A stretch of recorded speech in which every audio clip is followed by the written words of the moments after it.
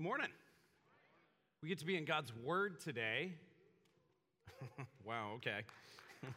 All right, thank you, John. We're continuing our series known as In Jesus' Name, Amen, as we've been going through the book of John for quite a while. We're in John chapter 10, and today we're going to be studying the passage that Scott just read. Often when we read the Bible, when we look at the Bible, we see it as a spiritual book. It has wisdom to speak to us, but if we're honest, often we will take away the context of what is written in this and we'll get exactly the words that we want to fit the emotion or the situation that we're currently dealing with. But I want to remind us that the Gospels in particular, written by Matthew, Mark, Luke, and John, we're studying John right now, were written in a historical context. Jesus did a public ministry in a world that was happening in real time, just like ours today. It was happening before his very eyes. But as we've been walking through the book of John, we must not take what Jesus is saying here and take away from where and who he's speaking to.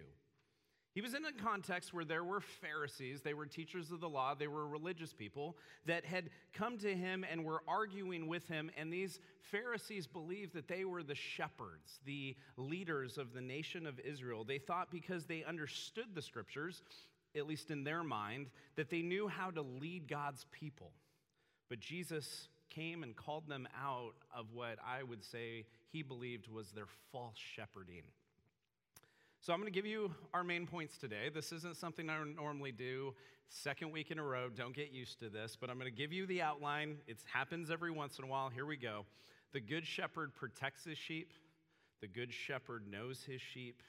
The good shepherd sacrifices for his sheep. That's what we're going to say today. So if you're that type of person that has to make sure they know all the points, there are the points. The good shepherd protects his sheep. The good shepherd knows his sheep. The good shepherd sacrifices for his sheep. Here we go. Verse 11. I am the good shepherd. The good shepherd lays down his life for the sheep. Jesus has said that he is the gate. That's what we studied last week. And now he's saying that he is the good shepherd. And it's in the middle of this conversation with the Pharisees that Jesus had used this figure of speech. And one of my favorite things about this entire part of John 10 is that Jesus uses this figure of speech, and there are a bunch of Pharisees and teachers of the law that have no idea what he's talking about. So what does he do? He keeps using another figure of speech that they still don't understand. He used this metaphor to explain to them what they were missing, to explain to them that they were blind and how they were in need of Christ, Jesus Christ's righteousness, rather than their own self-righteousness. And now Jesus is accentuating that he is the good shepherd and that those that are his sheep, he lays his life down for. I don't know what kind of value you personally put on being God's people and being God's. Not G-O-D-S, but G-O-D''S. I don't know if you understand what a big deal it is that God owns you if you've received what he's done for you, that you are his people.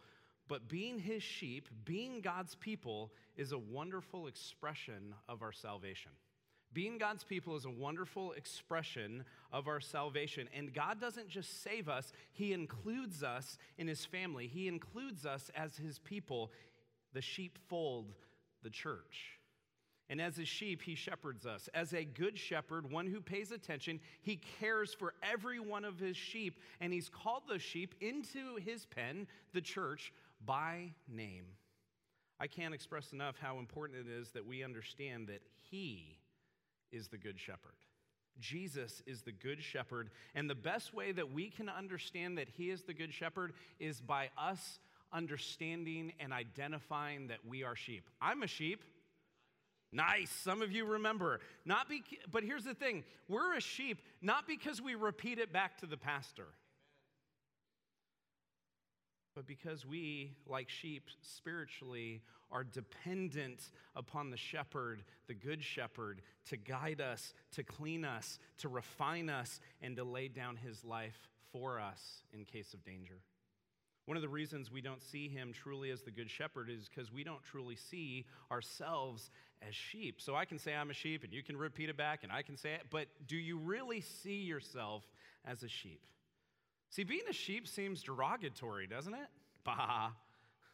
And we don't want to make less of ourselves in the fear that people may actually believe that we're just not that important. Being a people tends to put people off as well. Because when we assume that we are a people, then all of a sudden we lack our individualism, and we think that if we lack our individualism, we lack intrinsic value. But just as all 4 of my children are so important to me, and I cannot even express to you how willing I would be to lay down my life for any of them, even when they've asked me the same question 6,000 times, the same could be said of knowing that we are God's people. Each of us matter to God. We are a family, but we're not only children in this family. 1 Peter chapter 2, verse 10 says, "Once you were not a people, but now you are the people of God. Once you would not receive mercy, but now you have received mercy. It is those who have been forgiven of their sins that are God's family." Not because you're religious, not because you do a lot of religious things, but have you personally been forgiven of your sins because of what Jesus has done? To be his people, I think in a simple way, is described as the people of God, as God's family. They are people that have been forgiven of their sins. They are sheep that are shepherded by the good shepherd.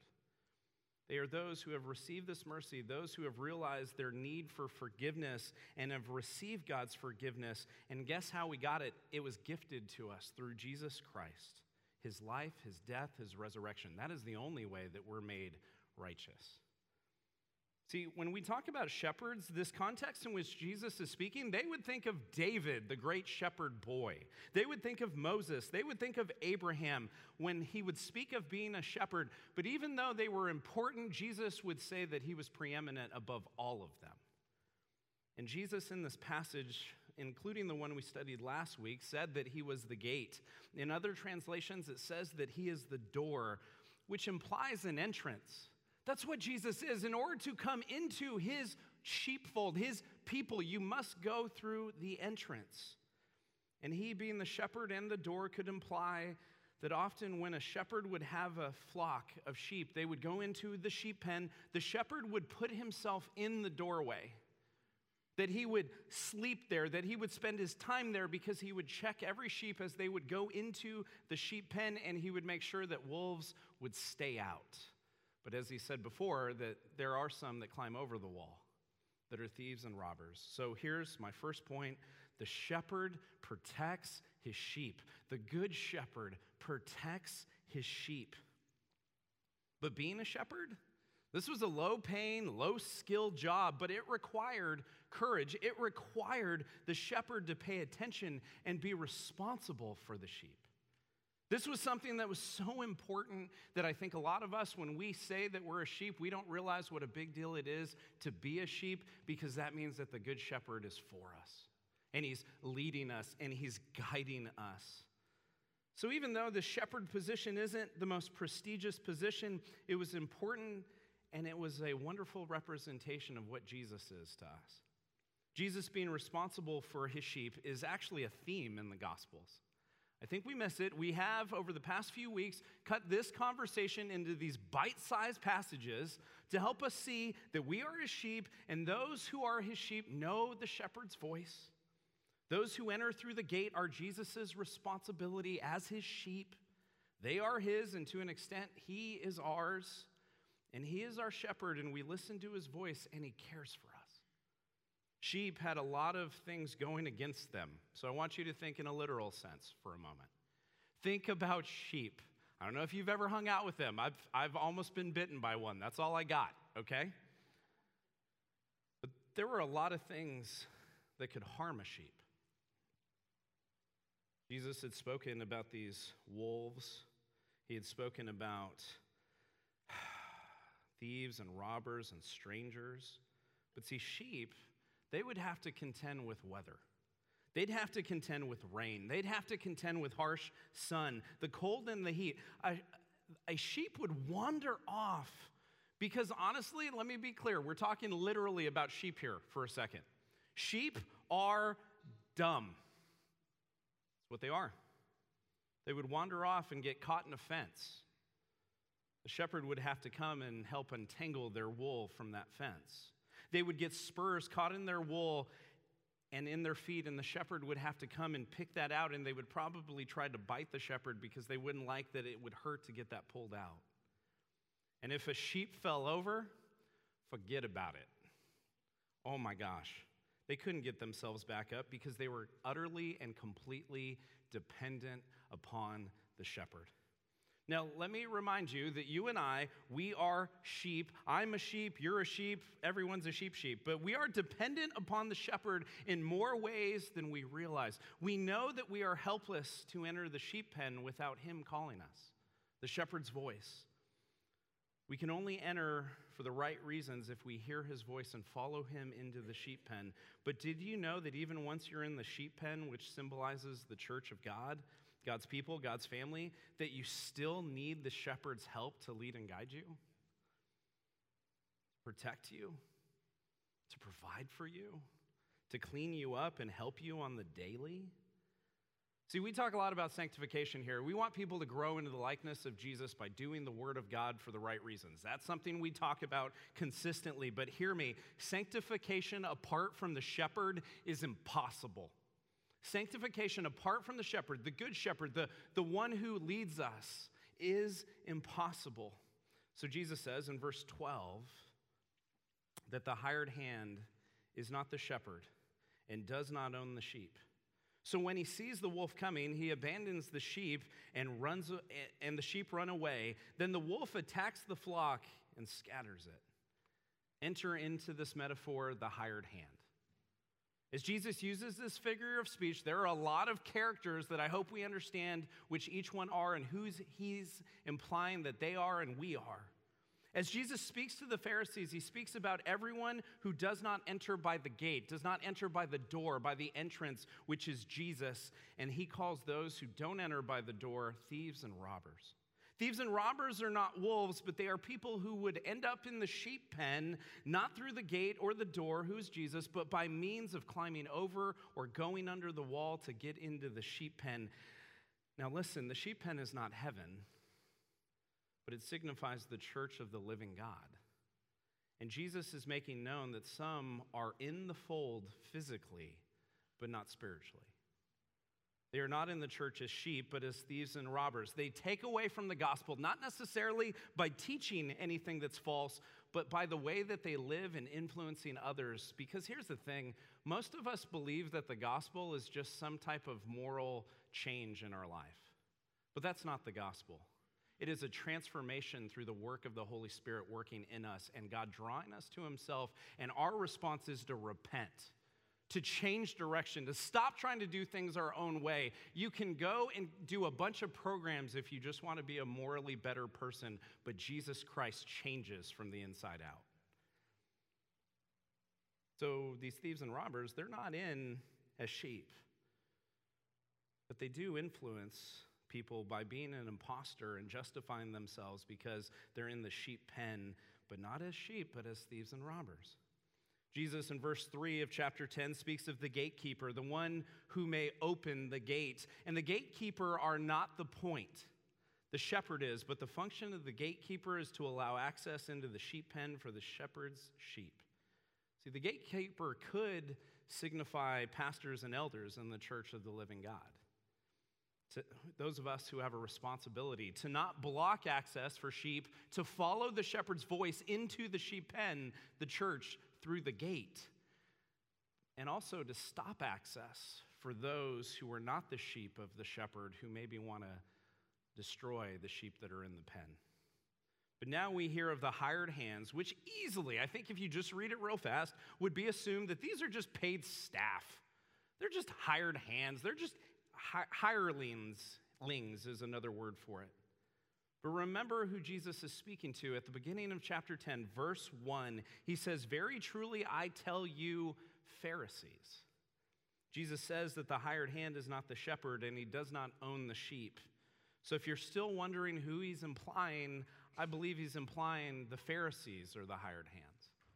They believed they were the shepherds, maybe not literally, but figuratively, because they were keepers of the law. They taught the law, that in their legalistic point of view, it was only those who kept the law, like them, that were really God's people, that really deserved to be in the sheepfold. But Jesus says, he comes to this world and he says, it's not by keeping the law, but by trusting me who kept the law for you that you're made right. So when the hired hand sees the wolf coming, he abandons the sheep and runs away. The wolf is not the point that Jesus is making, but it can be assumed that the wolf means the devil. But the wolf represents danger. It represents discomfort and trial that a hired hand simply would not put up with, because they, unlike Christ, are unwilling to lay down their lives for the sheep. The wolf comes to attack and scatter, and we've seen it over and over and over again in church ministry. When things get hard and difficult, hired hands, religious leaders get up and run. And the sheep aren't as important as the job, the comfort, or the resume, so they run away. See, I don't want to act, real quick, I don't want to act that I'm above that, church. I have moments, literally often, where I wonder why I ever listened to God when he called me into the pastorate. Mike gets that because he's in it now too. See, I'm not able to do the duties that are in my job description without God's intercession. They are impossible without him. And that's the point. It's not what we can do for God, it's what he can do through us that make the difference. That's what we ought to look to, especially when times are difficult and they're feeling impossible. And when you're leading people, if any of you have relationships, discipleship relationships, where you're investing in someone, I bet you they drive you nuts. And that's part of the sanctification process for you. Verse 13. The man runs away because he is a hired hand and cares nothing for the sheep. And this is a judgment that Jesus has on the Pharisees and the council that believe, because of their, let me put in air quotes, pure doctrine, that they were better than others, that they were everyone's leaders because they claimed that they kept the law. Today, we see people get into ministry for all the wrong reasons. I kind of feel like I did.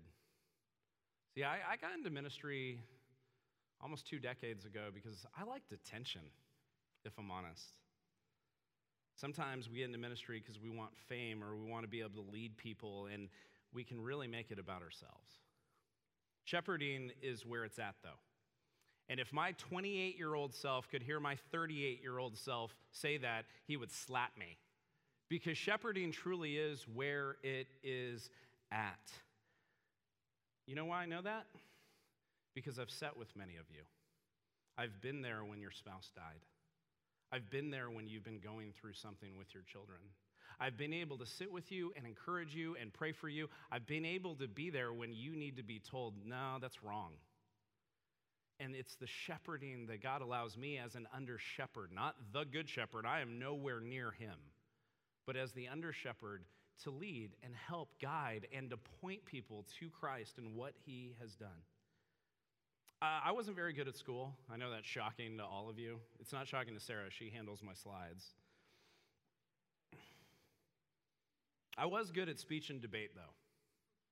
Shocking. I was the master of ceremonies on student council most of the years that I was in elementary school and middle school. Unless I was being suspended or expelled. That's when I wasn't. But here's the thing, I've always known how to talk, I've always known how to communicate, but I've learned that being able to communicate on Sunday, what we're doing right now in real time, where the Word of God is open and we are teaching it, it is really important that we do this. It's really important that those who claim they're Christ's sheep are a part of hearing the Word of God, and if you miss it because you're having a really good time elsewhere, I understand, but listen to the sermon, because we want to help people all be on the same page, and we record it, we put it on podcast because we want to make sure people are on the same page. But here's the real ministry. It's sitting with people in the hard times.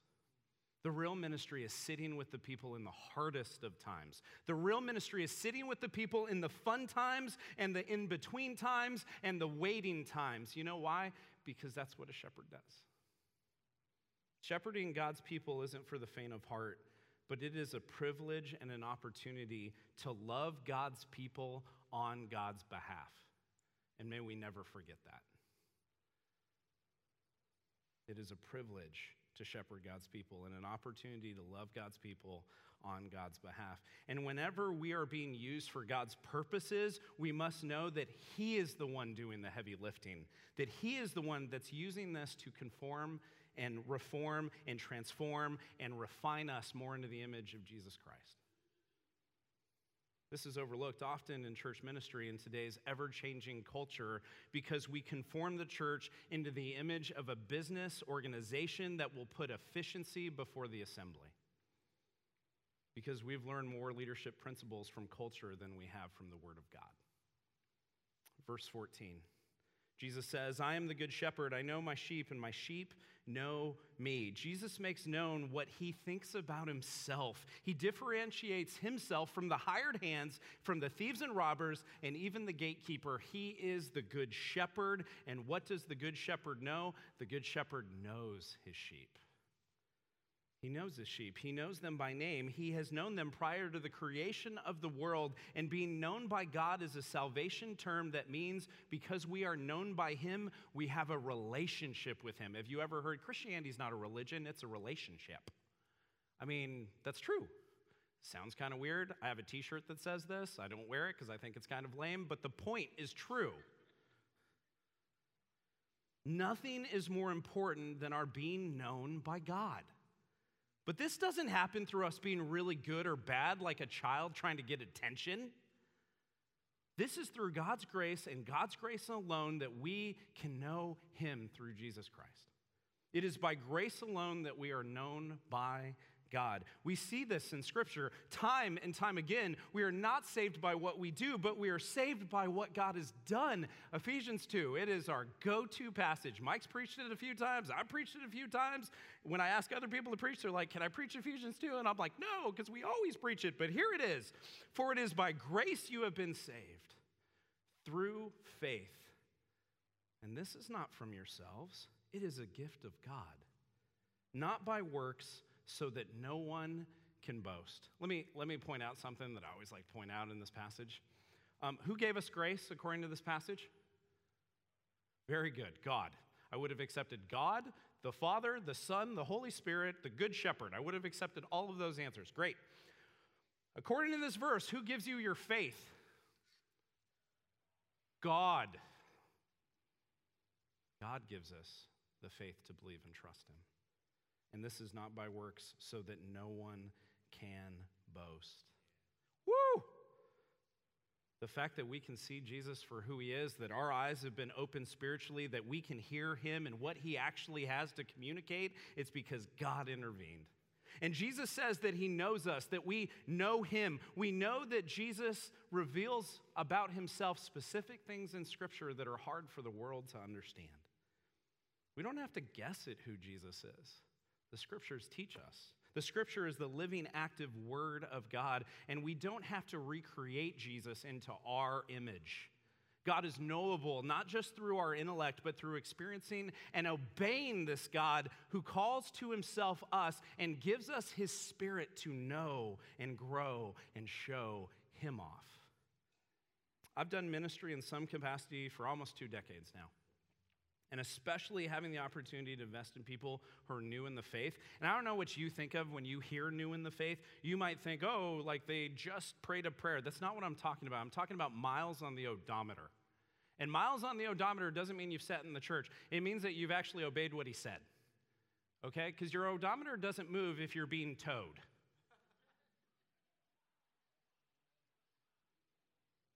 Write that down. That's pretty good.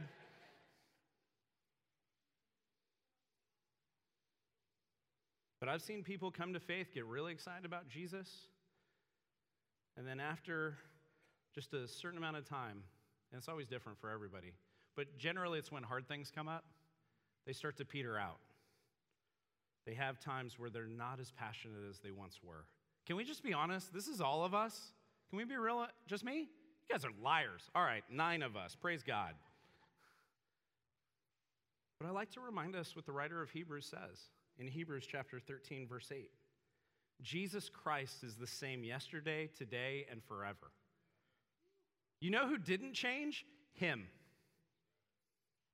So for those of you who are struggling, it may not even be a belief issue.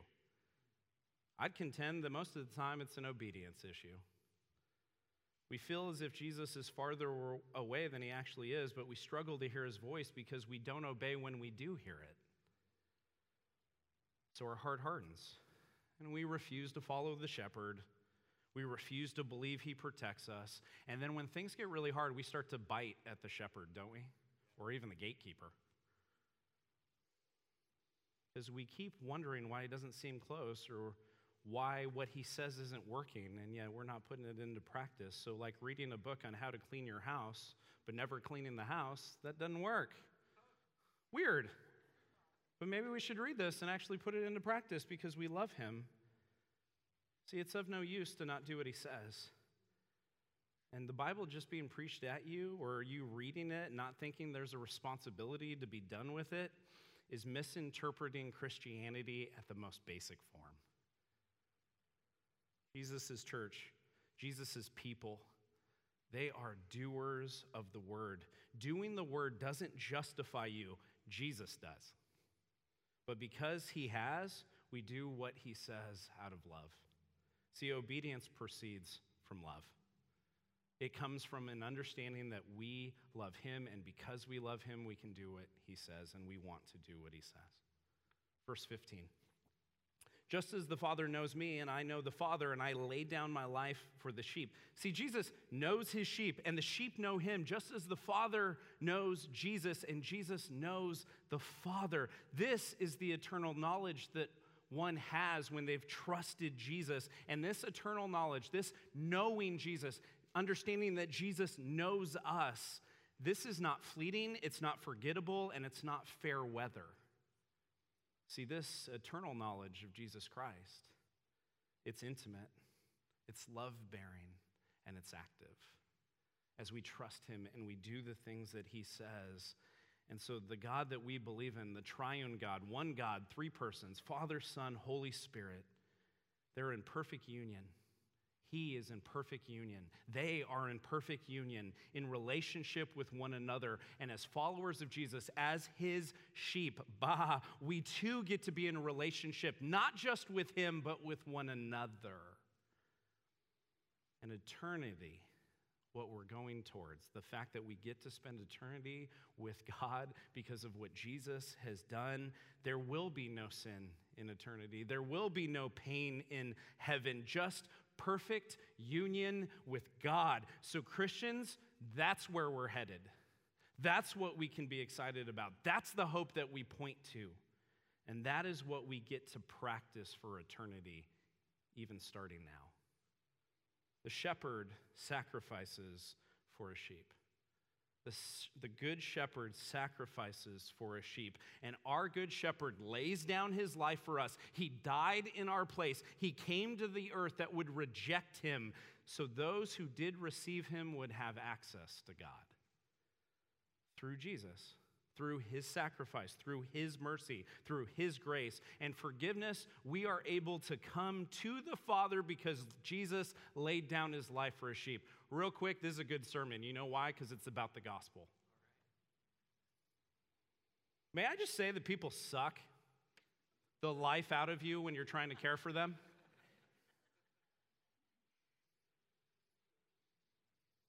But if we're serving the Lord, if we're shepherding people as conduits of grace, as conduits of the good shepherd, the prize is worth it. You hear that, elders? You hear that, staff? You hear that, followers of Jesus? To shepherd people, the prize is worth it. Not that we get more of heaven. Take your mansion theology somewhere else. That's not what happens. We get Jesus, and he's worth it. Bringing him glory by doing what he says for the right reasons and growing in the process to look more like him is always worth it. Verse 16. Jesus says, I have other sheep that are not of this sheep pen. I must bring them also. They too will listen to my voice, and there shall be one flock and one shepherd. All right. I love when Scripture makes people argue. There have been arguments over centuries about what Jesus is implying here, and this is part of the figure of speech, and there was a great theologian, Augustine, who spoke about this, and he believed that this was for people who believed in Christ, but it had nothing to do with God's sheep pen, had nothing to do with his church. And even though that, for some of us, would make more sense because it's a current interpretation, Jesus, I believe, meant that the other sheep were the Gentiles. They weren't the Jews. They weren't just the Jews. It wasn't God just drew the Jews to himself. He also drew the Gentiles. Here's what a Gentile is, not a Jew. Simple definition. So most of you, actually all of you, because none of you were pure, probably, I'm guessing. And so God drew the Gentiles to himself as well, and he's speaking of this. He's foreshadowing what's going to happen. I believe that he meant these other sheep were the Gentiles, those who are yet to have been told about Christ and his work. But God draws those who did not have the law as their reminder of God's faithfulness. He draws the other ones too, the ones that don't know how important it is to keep the law, not for salvation, but to point you to Jesus. God's plan all along was to save people from all tribes, all tongues, all nations, and the power of the gospel is not for a nationality. Do you hear me? The power of the gospel is not a skin color, but any type of people that God in his grace decides to draw to be his own people, not connected by skin color or opinions, but by grace, bound by his blood that was shed so forgiveness could be had. Woo, heaven's gonna not look like certain things that we're used to doing. Romans chapter 1 verse 16 says, "For I am not ashamed of the gospel, because it is the power of God that brings salvation to everyone who believes, first to Jew, then to Gentile." God's plan was for all types of people to become his people. Heaven isn't light or dark-skinned. Heaven is a reflection of the glory of God. Verse 17. The reason my Father loves me is that I lay down my life only to take it up again. Jesus was submissive in every way to the Father. He was obedient even unto death. His love for the Father propelled him to complete sacrifice, and he laid down his life. And he can take it up again. See, love without sacrifice of self is not biblical love. Love without sacrifice of self is not biblical love. Verse 18. No one takes it from me, Jesus says, but I lay it down on my own accord. That has nothing to do with the car. I have authority to lay it down and authority to take it up again. This command I received from my Father. When I was an associate pastor at a church in more south than here, I spoke of the time that Jesus was killed. I was preaching, and I probably may have said that Jesus was murdered. And at that time, I was number 2 in the church. I was rebuked by the lead pastor because the theological understanding is that no one killed Jesus, but he laid down his life. Now, see, I agree with that. Jesus says this. But in a practical sense, the Roman guards put Jesus on a cross and put him to death. And the point is that Jesus is God and has the power to lay down his life and take it back up again because he's God. And the resurrection of Jesus is the all-time greatest drop of a mic in history. I'm back. Verse 19. The Jews who heard these words were divided again. Jesus does divide. I just got to be real about that. There are people in your family that think you're nuts for following Jesus. There are people at work that think you're crazy for following Jesus. There are people that are very important to you that don't understand why you would lay down your life for the one who laid down his life for you. And rarely do all people hear the same thing the same way when the Word of God is being taught, because we all come from different contexts and believe different things. But it he did this. He made these outlandish claims because he wanted to speak about the fact that, you know what, you may disagree with this, but some are going to believe. Verse 20, many of them said, he is demon-possessed and raving mad.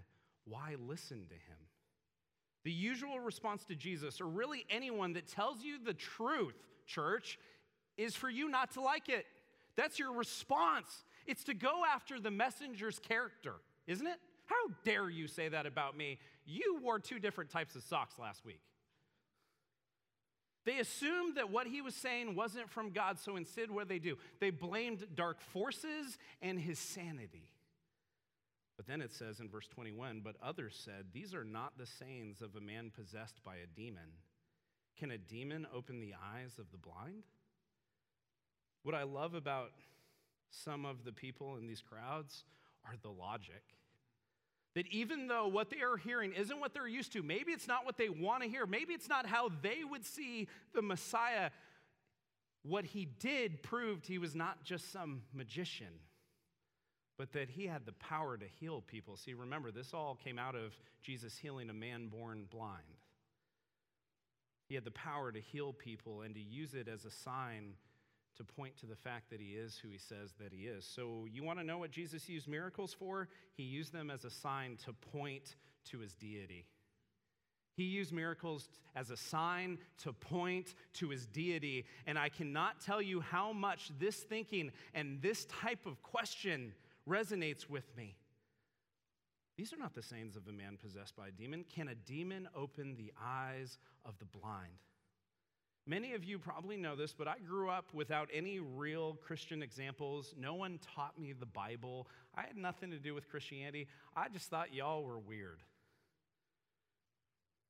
My father was an antagonistic agnostic, which meant you'd argue with him, and then when you made a good point, he'd go, I don't care. He thought it was too scientific to believe in God. But after I became a Christian, I realized that he didn't have a belief problem. He had a submission problem, like most of us. But what did God use specifically in my life to open my eyes to the fact that Jesus is who he says that he is? It's simply because he rose from the dead. The resurrection from the dead is the linchpin for me and the linchpin for Christianity to believe that God is who he says that he is. See, I say it would be intellectual suicide for me at this point to walk away from Jesus based on what I know of the resurrection. When I dug into the facts of what happened in Jerusalem in 33 AD, following Jesus being put on a cross, when I read the things that skeptics and scholars all agreed upon regarding what happened after Jesus' death, I came to the conclusion that it would take more faith to believe he didn't rise than to believe that he did. For 2,000 years, people have believed that he rose from the dead. The disciples who aren't now, they were right then, the apostles, the people who saw Jesus alive after he died, were willing to go to gruesome deaths, attempting to convince others of what they believed, not because someone else convinced them, but because of what they experienced. See, the resurrection is not only a big deal. The scriptures constantly point to the resurrection. They constantly point to the fact that it is the linchpin for the Christian faith and the Christian belief system.